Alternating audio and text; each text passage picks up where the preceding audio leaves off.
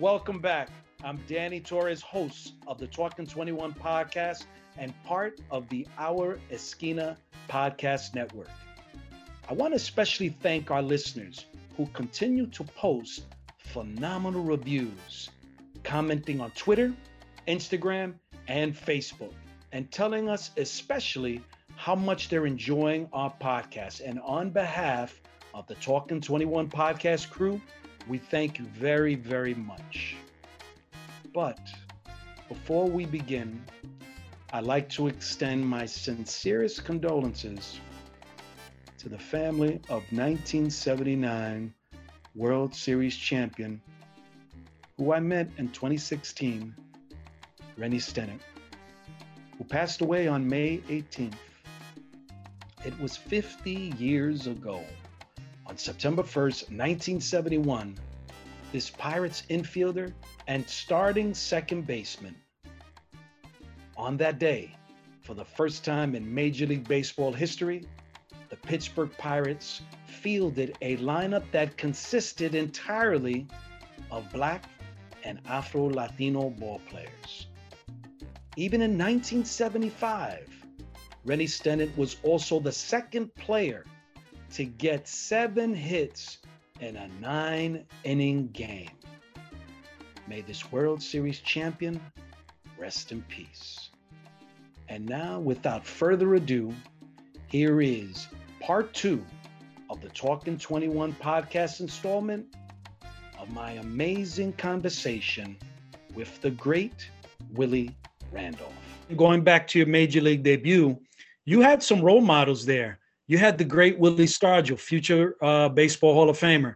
You had, of course, Manny Sanguin, who actually I just spoke to the other day, sadly hearing the news of the passing of another Pirate, Grant Jackson. What specifically did you hear, if you did, stories that maybe Willie shared, that Doc shared about Roberto Clemente? And certainly if there wasn't anything in particular that they shared, there's got to be something that you saw as a young ball player from Willie Stargell and Roberto's teammates that really truly showed you how much his leadership impacted that team and those specific players. So if you can, Willie, just talk a little bit about those players that I mentioned. Yeah, I wasn't fortunate enough to hear a lot of stories that they shared me about Roberto. I would have loved to have heard those stories because Willie and Roberto were like this. They were a brotherhood. They were tight. Talking about We Are Family. We Are Family started back when Roberto was there teaching these guys how to play. They all revered him. They all loved him. He was the best,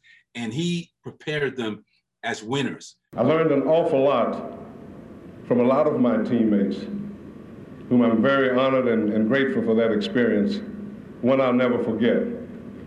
But I'd like to point out one particular teammate of mine. He kind of shined a little brighter than most and stood a little taller than most men. He had the ability to play the game as though his entire life depended on every ball game. He passed that atmosphere of playing, but more importantly, he taught me the importance of being a man, to be able to command respect rather than demand it. I'm talking about a gentleman who has a very special place in my heart and always will, Roberto Clemente.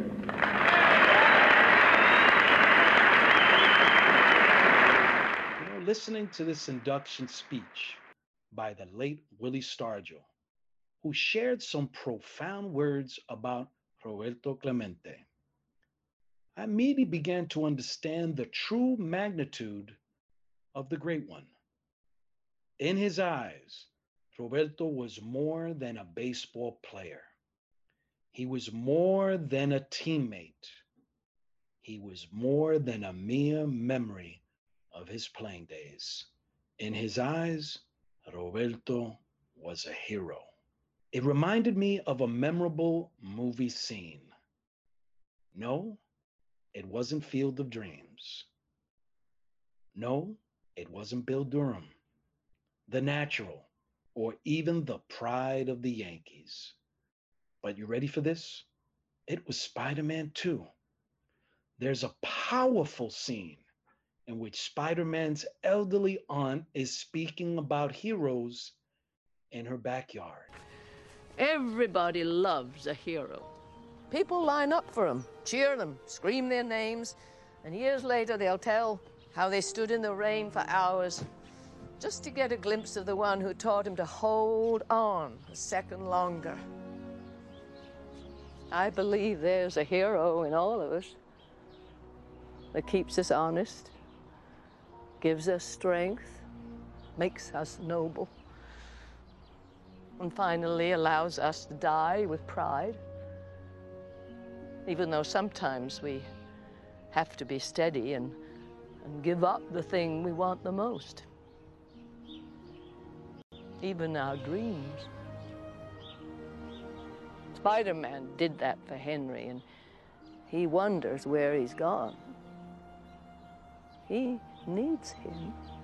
The words she uttered indirectly changed the course of her nephew's life forever. It was clear from the speech that Roberto transformed the life of Willie Stargell. Maybe it was an indirect conversation Roberto had about baseball, or maybe it was a broad view of the world. But whatever it was, it's clear that Willie Stargell's extraordinary teammate from Puerto Rico had an immeasurable impact on him and all of those who were in his orbit. And I remember one of the things that Willie shared with me when I got traded to the Yankees. He called me up, and it really kind of threw me back because I'm 21 years old and I'm not feeling like I'm there yet. But before he would make his mark wearing pinstripes, Willie Randolph shared his recollections about a conversation with Willie Stargell, who shared some heartfelt advice and playing alongside his roommate, who I knew very well, the late Doc Ellis. They proudly wore the black and gold and helped an aspiring infielder from Brooklyn find his way from Pittsburgh to the Big Apple and one day becoming a hometown hero. But he could see something in me. He knew that growing up in the Pirate organization and being around him and some of the guys, that they were rubbing off on me, and they could see the way I handled myself, that I got it, that I was ready to take off. He said something to me that I'll never forget, Danny. He said, Willie, go over there and play your game, be yourself, teach those guys how to win. And I went, whoa, man, how to win? I mean, they got guys like Thurman Munson, Roy White, they got a bunch of guys over there that know how to win, but he gave me that confidence to know, go over there and be yourself, play with confidence, but carry yourself like a Pittsburgh Pirate, show them how to win. And that really meant a lot to me. And so he knew that I was caught up into the whole family thing there. And the Pirates have a special way of bringing the kids up, the way Doc Ellis took him under his wing. My first year, they put me with him as my roommate. Now, that must have been a lot of fun. That must have been a lot of fun. but he took care of me, and everybody was going, oh my goodness, you get Willie with Doc, great sense of humor. You give it a shirt off his back, great teammate. He would protect his players. I love playing behind him because if anybody came close to you, you don't have to worry about it. Doc would just give you a wink, and then the next time up the other guy, he'd get buzzed also, whatever. So he took care of me. I mean, one day he hit Reggie Jackson in the head. Hit him in the head. I thought he was going to kill him, but he hit him right there. I want to recommend to our listeners and just correct that, because the story goes is here it is, Doc Ellis for the New York Yankees, 1976. And you have Reggie Jackson in a Baltimore Orioles uniform before he comes to the Yankees. Right. And Doc basically drilled someone in the side. I forget who the player was. And Reggie just basically just screams out, hey, why don't you hit me? And if we all know that Doc Ellis smirked, he probably even looked at you and was like, really? And just basically let loose, hit Reggie in the jaw, and Reggie went to the floor. And from what I'm told, Doc even walked over and said, is he dead? And that Doc Ellis voice is, and listen, let's be honest, Willie, he was a hell of a storyteller. I miss Doc. And I just think the one thing that all those players truly got from Roberto was what you talked about, that before We Are Family of 79, certainly that's the reason why that 71 team won. They had Roberto at the top, the father figure of that ball club.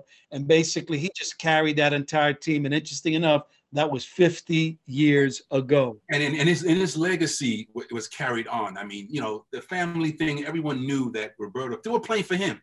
You can tell that. I mean, you can see in their locker rooms, there was always something that resembled him in their locker or whatever. They always, unspokenly in a way, knew his presence was there. So to me, there's no doubt in my mind that his presence, was felt in a negative way because his talent wasn't there. But spiritually, he was always with the team, and it really helped the young players to grow. Frankie Tavares was there at the time as young player, young Omar Marino. All those cats were touched by Roberto. So John Candelaria, Craig Reynolds. I mean, I can just go on down the line. Tony Armas was there for a while before he got traded over. I mean, how about this in the Pirates? We had me, Tony Armas. Remember Miguel Delaunay? Remember Delaunay? Very, very similar to Omar Marino, but he was another guy, center fielder, really good for Ed Ott was on that team. Ed Ott, I remember Ed Ott, yeah.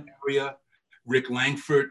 I mean, we had an unbelievable group of guys on those teams. Steve Nicosia. So again, Pirates always had a great organization. They always taught the right way. And again, that was the foundation for me before I came to the Yankees. There have been countless times, especially in baseball, where a fan will say, growing up, that guy was my favorite. I loved the way he played the game. He was my hero. Last year, there were 10 Baseball Hall of Famers.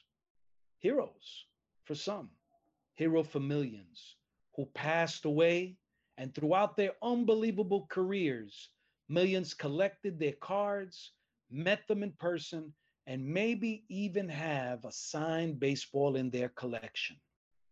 For that fan, it's a moment they will never, ever forget. Of those esteemed members whose bronze plaques are on display inside the hallowed halls of a quaint museum in upstate New York, Willie Randolph personally knew each one, and they were friends. He even shared a bit about their unique camaraderie, and I wouldn't be surprised if he even has an autographed ball signed by two of those immortals from Cooperstown, Joe Morgan and Bob Gibson. So here it is in 2020, and then sadly news continued in 2021, Willie. We lost a number of Baseball Hall of Famers, and I believe the number is 10, and the last one sadly was the great Hank Aaron. But there were some prominent black ball players, black Hall of Famers that we lost. Lou Brock, Bob Gibson, Joe Morgan, and of course, Hank Aaron. And any particular recollections that you could share with our listeners on any of those players?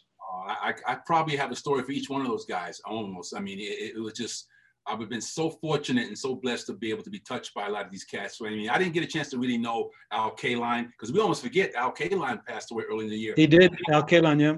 Classic. Whitey Ford, that was an impact to the Yankee organization, losing Whitey Ford, yeah. Tom Seaver. Yes, Tom Seaver. I mean, even a little bit before that, the great Bob Watson. We could talk about him later if you want. Guys like Joe Morgan, being a former second baseman. I mean, Joe was he was the standard. I so look forward after his career. Competing against him was one thing. I mean, he pushed me, he motivated me. I want to be like him. I try to emulate him at times. But what I love more than anything is the relationship we had after baseball, when he was doing all the Sunday night games with John and everything on the show. And he would come down before the game, as you see on the field when you're there. We're sitting around hitting fungos, taking batting practice, and we can kind of talk a little bit. He would come over and we have conversations about baseball, about hitting, and Joe always did that for me. So I miss that about him. And over the years, we stayed in touch. Bob Gibson was always around, the great Bob Gibson. I was afraid to even approach this guy then. He was a big, intimidating guy. I heard about them. I heard about his reputation. He didn't like hitters. He didn't like hitters at all, right? Even after his career was over, he wouldn't even speak to hitters or whatever. He was one of the toughest competitors I've ever seen in my life.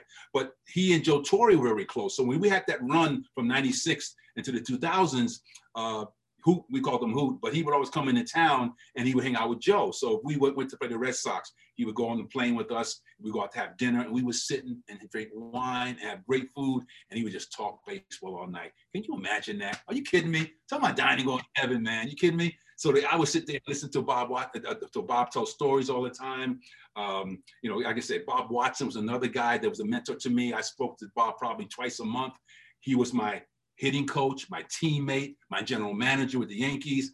Talking about class personified, you know, Bob. I mean, you know. Yeah, you know, I had an opportunity, Willie, to meet him twice, and he really idolized Clemente, and he always shared this story. I've seen it in documentaries where it was in the Astrodome, and if Clemente didn't basically just leap in one of those motions of Roberto Clemente and pretty much just stole that homer off Bob Watson in the Astrodome, and Bob was like, you know, we would have won that game if it wasn't because of Roberto's greatness.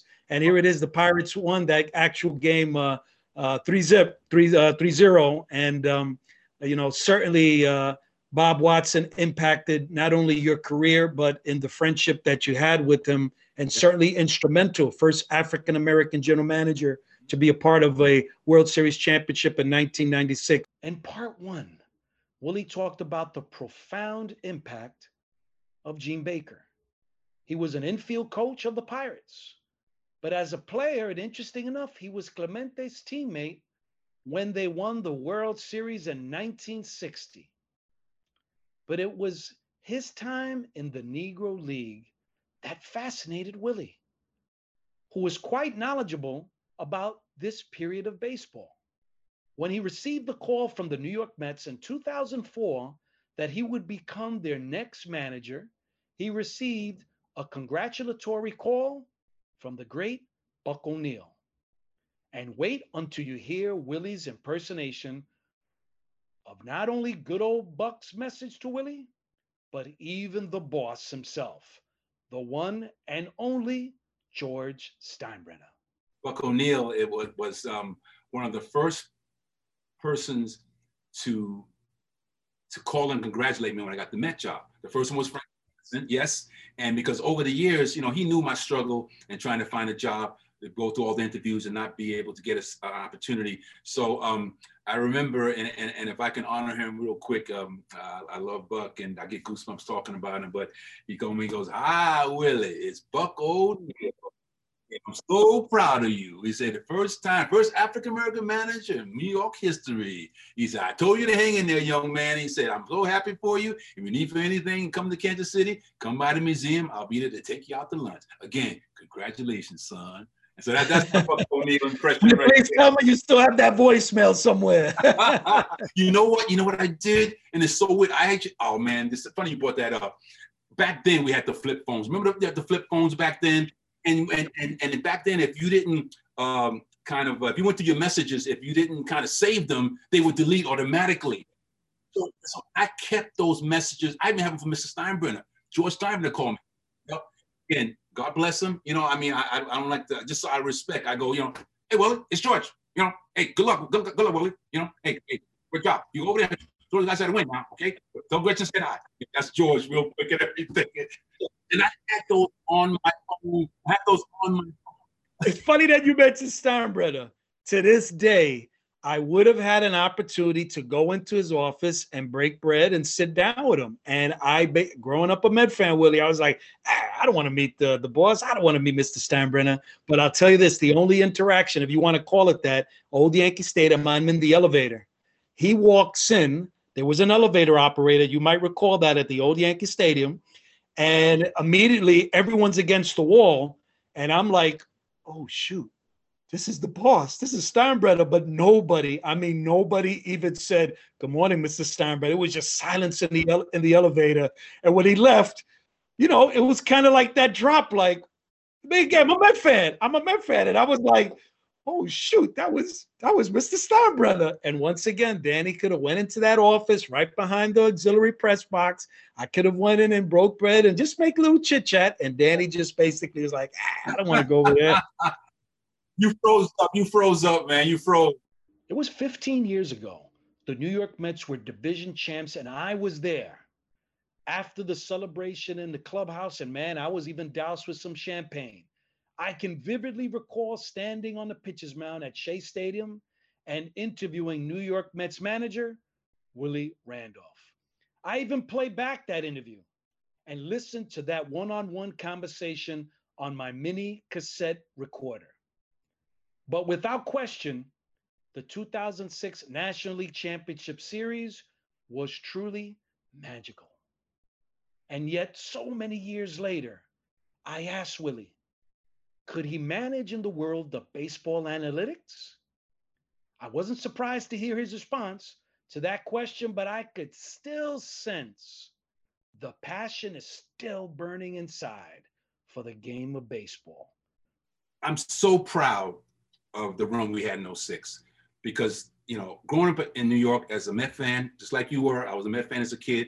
I wanted to be able to bring back some joy to the Met fans. I mean, the Yankees are pretty much dominated for the most part the city. I think Met fans were kind of seeming like second-class citizens. So I just remember addressing the club in that, you know, we are going to find our niche. We're going to make our way. We're going to start our own legacy here. So for us to get through 05 and for us to, you know, come back a little bit and then finally knock the Braves off that perch after 13 years of dominance by the Atlanta Braves, finally come off that perch. So the feeling of pride, it just was overwhelming for me because you can't imagine a kid who grew up in the sandlots of New York having an opportunity to look around Shea Stadium where I spent a lot of time and see the fans go crazy and feel like, wow, thank you for bringing us back. Thank you for putting together this great team of unbelievable ball players who play for each other, who play for you, the city of New York.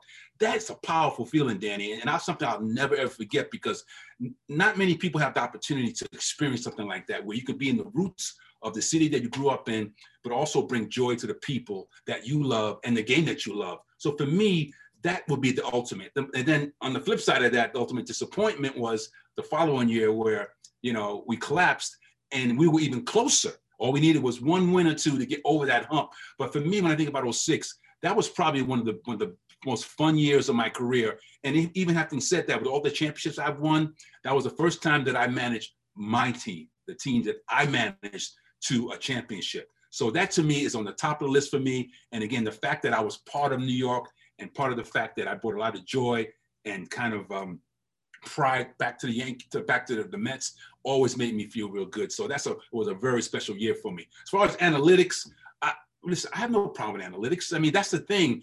You know, I think that they've kind of bombarded the sport with a little bit too much of that. And I think there should be a happy medium where you can have a little bit of, I don't even call it old school, Danny. It's experience, old school experience, call it what you want. And with the nuances of analytics, put them together.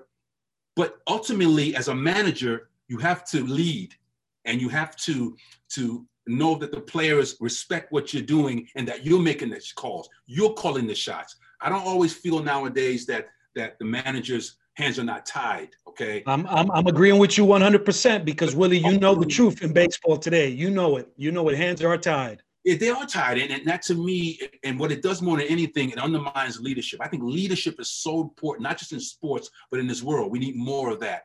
And I think when you tell players that the manager's not in charge and leading the team, it takes a little bit out of weight or whatever, okay? And but again, I do believe in analytics as far as, you know, using information. If it's going to make my players better, use it. You know, take advantage of it, okay? But ultimately, you know, the game is played. Mr. Joe Torre always said the game is played with a heartbeat. It's played with a heartbeat by human beings, okay? And sometimes you have to look at a situation and your eyes and your gut will tell you that this is the right thing to do at the time, okay? Now, if you're on the fence a little bit and you're not sure and you talk to your coaches, well, what should I do here? Or you think that, you know, I'm thinking about doing this. And then if it's on the fence, then yeah, okay, you might want to go with a large sample size of analytics. Don't give me a short sample size, though, because you have to give me some at-bats, 20, 30 at-bats. Now I can see, okay, there's a pattern here.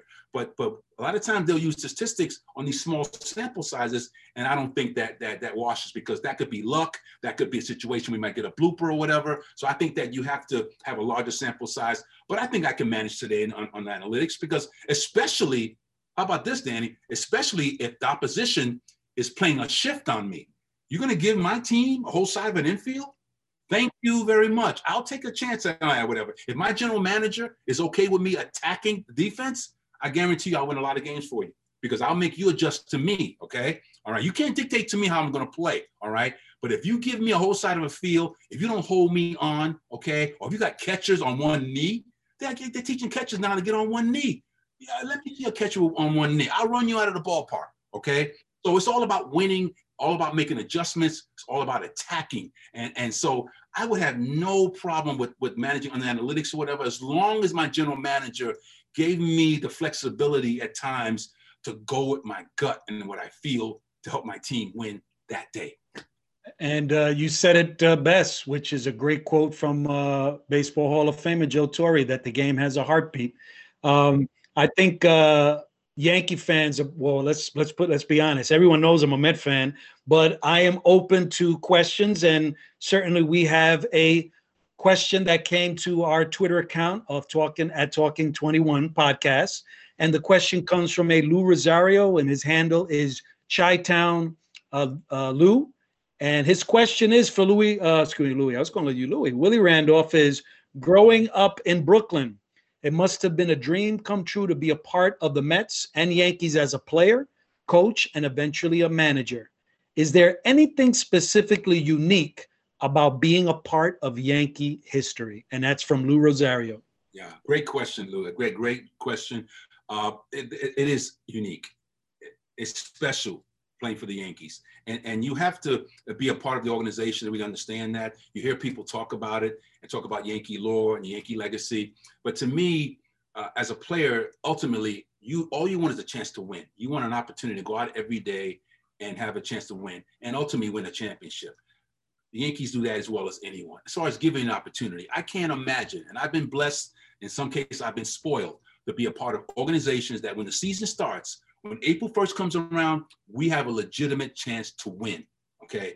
And so that's what, to me, it makes the Yankees unique, because even going back to, forget about the old days when Babe Ruth and Mickey and all those guys were at that dynasty. When Mr. Steinbrenner took over, he tried to bring all of that back, and he did. He was successful at that. So to play for someone who has that history, that legacy, the richness of championships, and then also to have someone who's not afraid to go out every year and give you an opportunity to get better, whether it's the pitching staff, your offense, your defense, that to me is special, because most players, when they come over, a lot of them will say that, and in their press conferences, Danny, you've heard them. You probably asked the question, what is it about being with the Yankees? And they'll talk about the mystique and the lore and all the things that they hear from other people. But that's real. It sounds corny, and every once in a while, people are like, enough of that Yankee stuff, blah, blah, blah.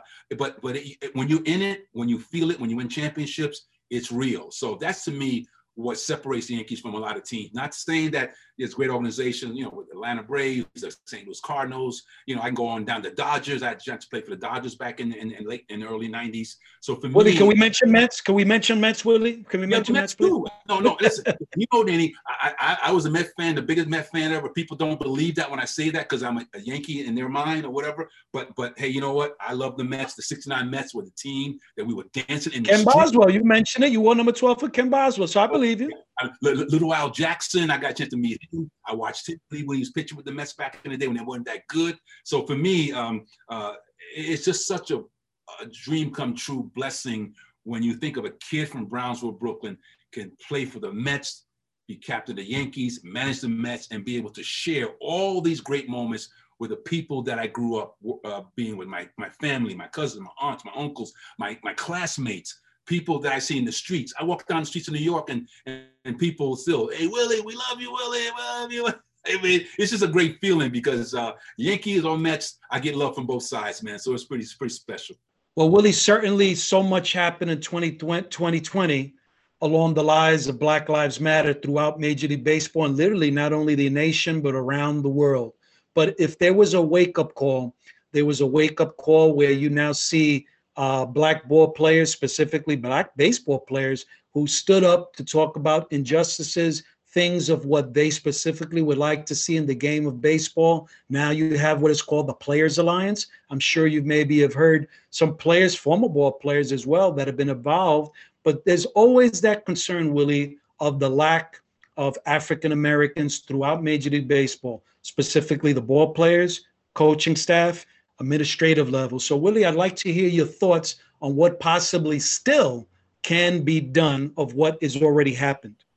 Yeah, well, we still have a long way to go, Danny. I mean, it's really, it hurts a little bit that we're still talking about this. I remember when I was managing the Mets in 2008, I think there was 7 or 8 African-American or minority managers in the game. Now there's only 2. And before Dusty Baker got the job with Houston, there was only 1 in Dave Roberts. So I always think back to what Jackie Robinson said on his day he retired. He said, so I would love for one day to see, if I'm alive, to see a black man. And he didn't even say managing in the bench. He talked about being on third base. So he didn't even think at the time it was realistic to say that, man. He said third base coach, which that's amazing when you think about that, Willie, right? That he was just talking necessarily coaching, not necessarily someone managing, Yeah. And that really wasn't that long ago, But I'm very proud of the Baseball Alliance. I think these young kids are doing a great thing finally. We need to galvanize and bring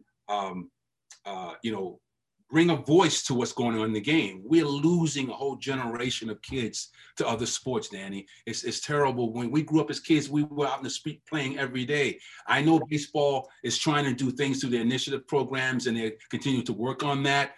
But when you talk about, but that's one level, that's the grassroots level. What I'm talking more about is getting Black coaches in the pipeline. So ultimately we become managers or whatever. There's got to be more of that. You can't just be this old boy network where you're just filtering the same people. And what's even scarier nowadays, Danny, is that you have this new group of analytic guys who, You called it.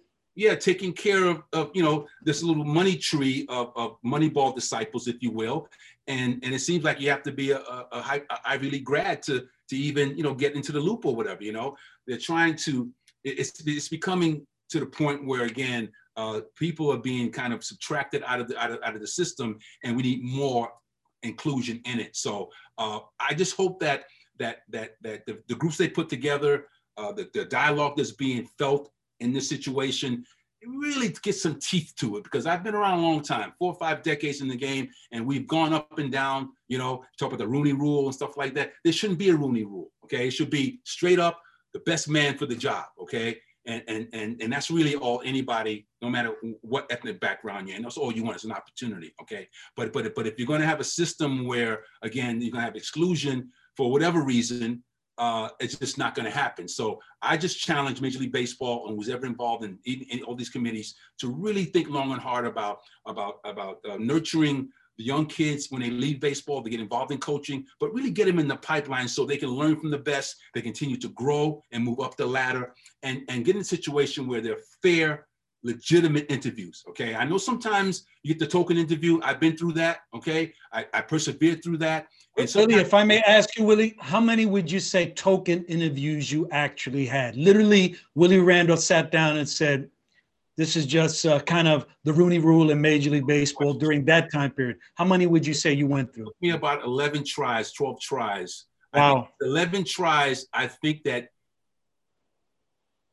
7 or 8 of them were token interviews in my mind. I remember talking to people in the media who knew, like, I was going to Philadelphia or St. Louis or whatever. They would give me a heads up and go, Willie, you're not going to get this job. I said, what do you mean? I said, I'm all prepared. I'm ready to go. Just, no, we know Larry Bowa is going to get this job in Philly. We know that already. Claire Smith told me that. But what am I to do, Danny? I mean, I had to go in there knowing that, and that's a really tough feeling when you know that you're preparing yourself, you think you're going in for a fair opportunity, and you find out even before you go to the interview that you have no chance. So all I can do now is get my head together and go, all I can do now is go in there and try to knock their socks off. Just try to blow them away in the interview. That sometimes happens where you can kind of change their mind, okay, if they're not, totally, inch to one guy. But that was a tough thing. Talk about pressure.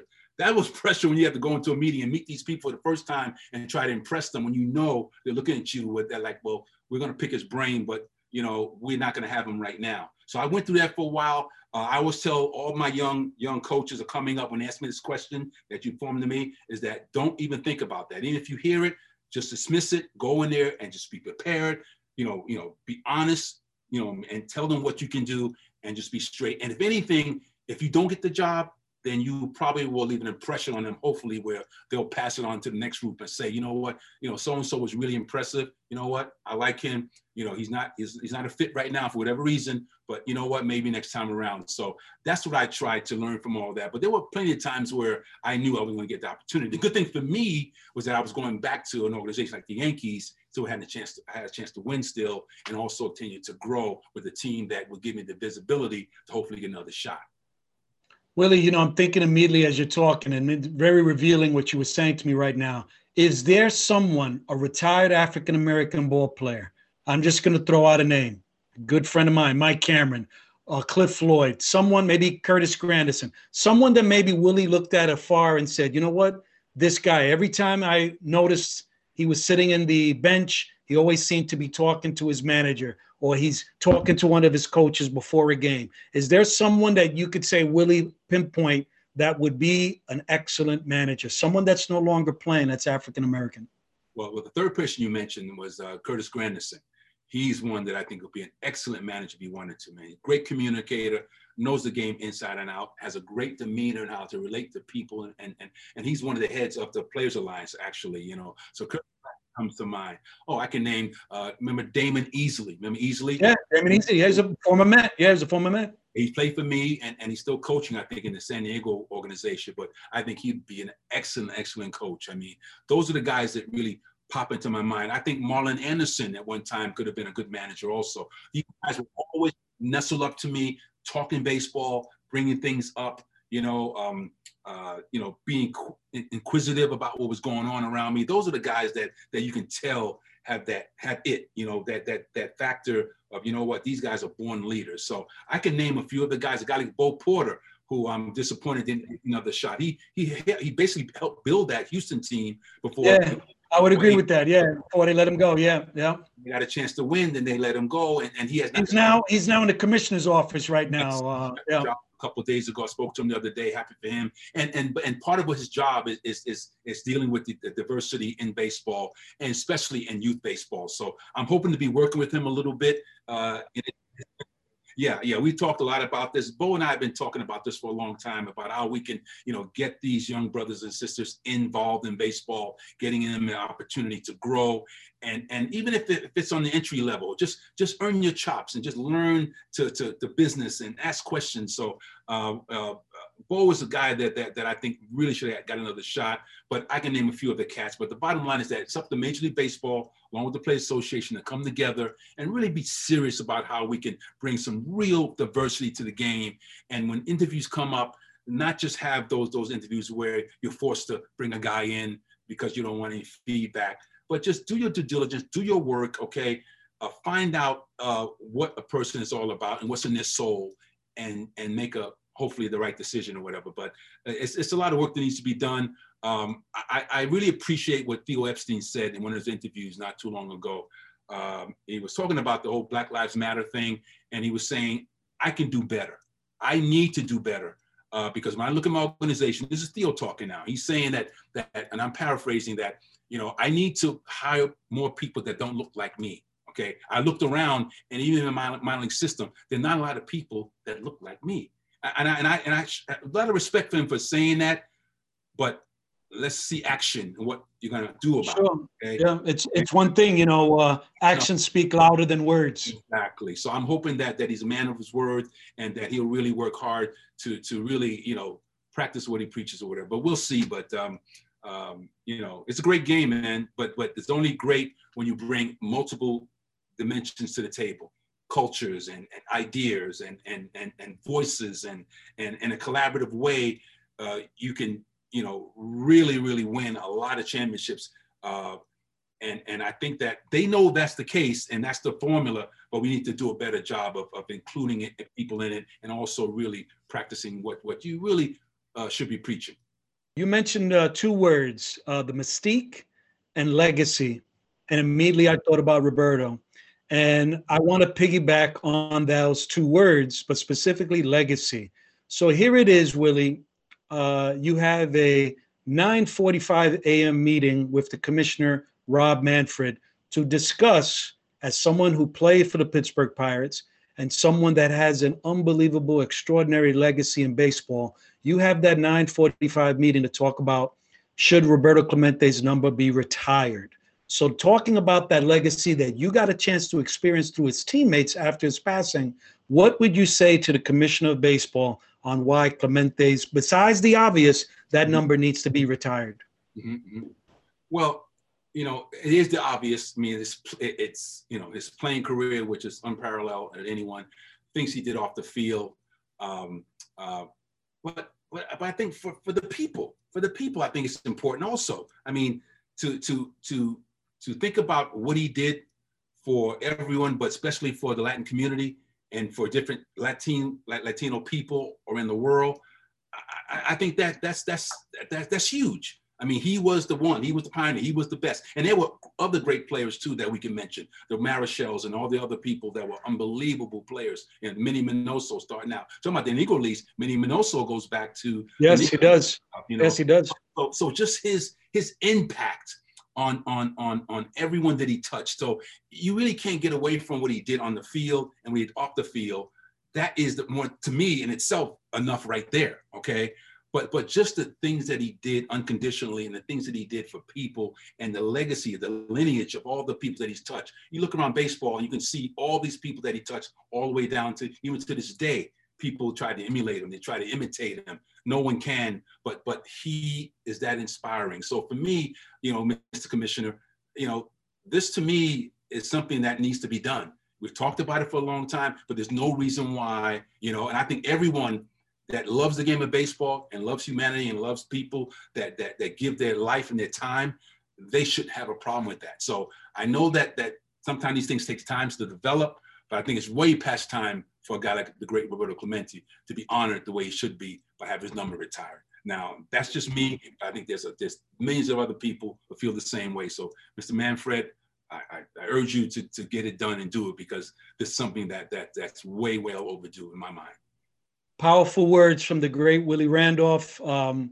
Certainly, I am so thrilled that you are part of the Talking 21 podcast, but most importantly, Willie, our friendship of now 15 years, and that you brought this guy who was there in the mezzanine section in 2006 to experience that playoff run that went to Game 7. I'll tell you this, Adam Wainwright, and we had him as one of our guests this year. He actually spoke very highly of you, Willie, specifically about a move with Cliff Floyd. But I'll let you hear that particular episode. I'm not going to blow it. I will send it to you. But Willie, thank you so very much for being with us on Talking 21 podcast. And I just can't wait for us to drop this episode. So Willie, from my heart, thank you very much. Honor, Danny. I love you, man. We go way, way back. I'm so happy we got a chance to talk a little baseball, man. And we'll do it again soon, man. All right? You guys stay safe. I really appreciate it, man. I see the Christmas cards every year, and you got a gorgeous family, man. So send my best to everybody, okay? Willie Randolph, as I mentioned in part 1 of our conversation, you're truly a hometown champion in my book. Thank you for joining us, and we're looking forward to inviting you back to our pod. The crew had a lot of fun.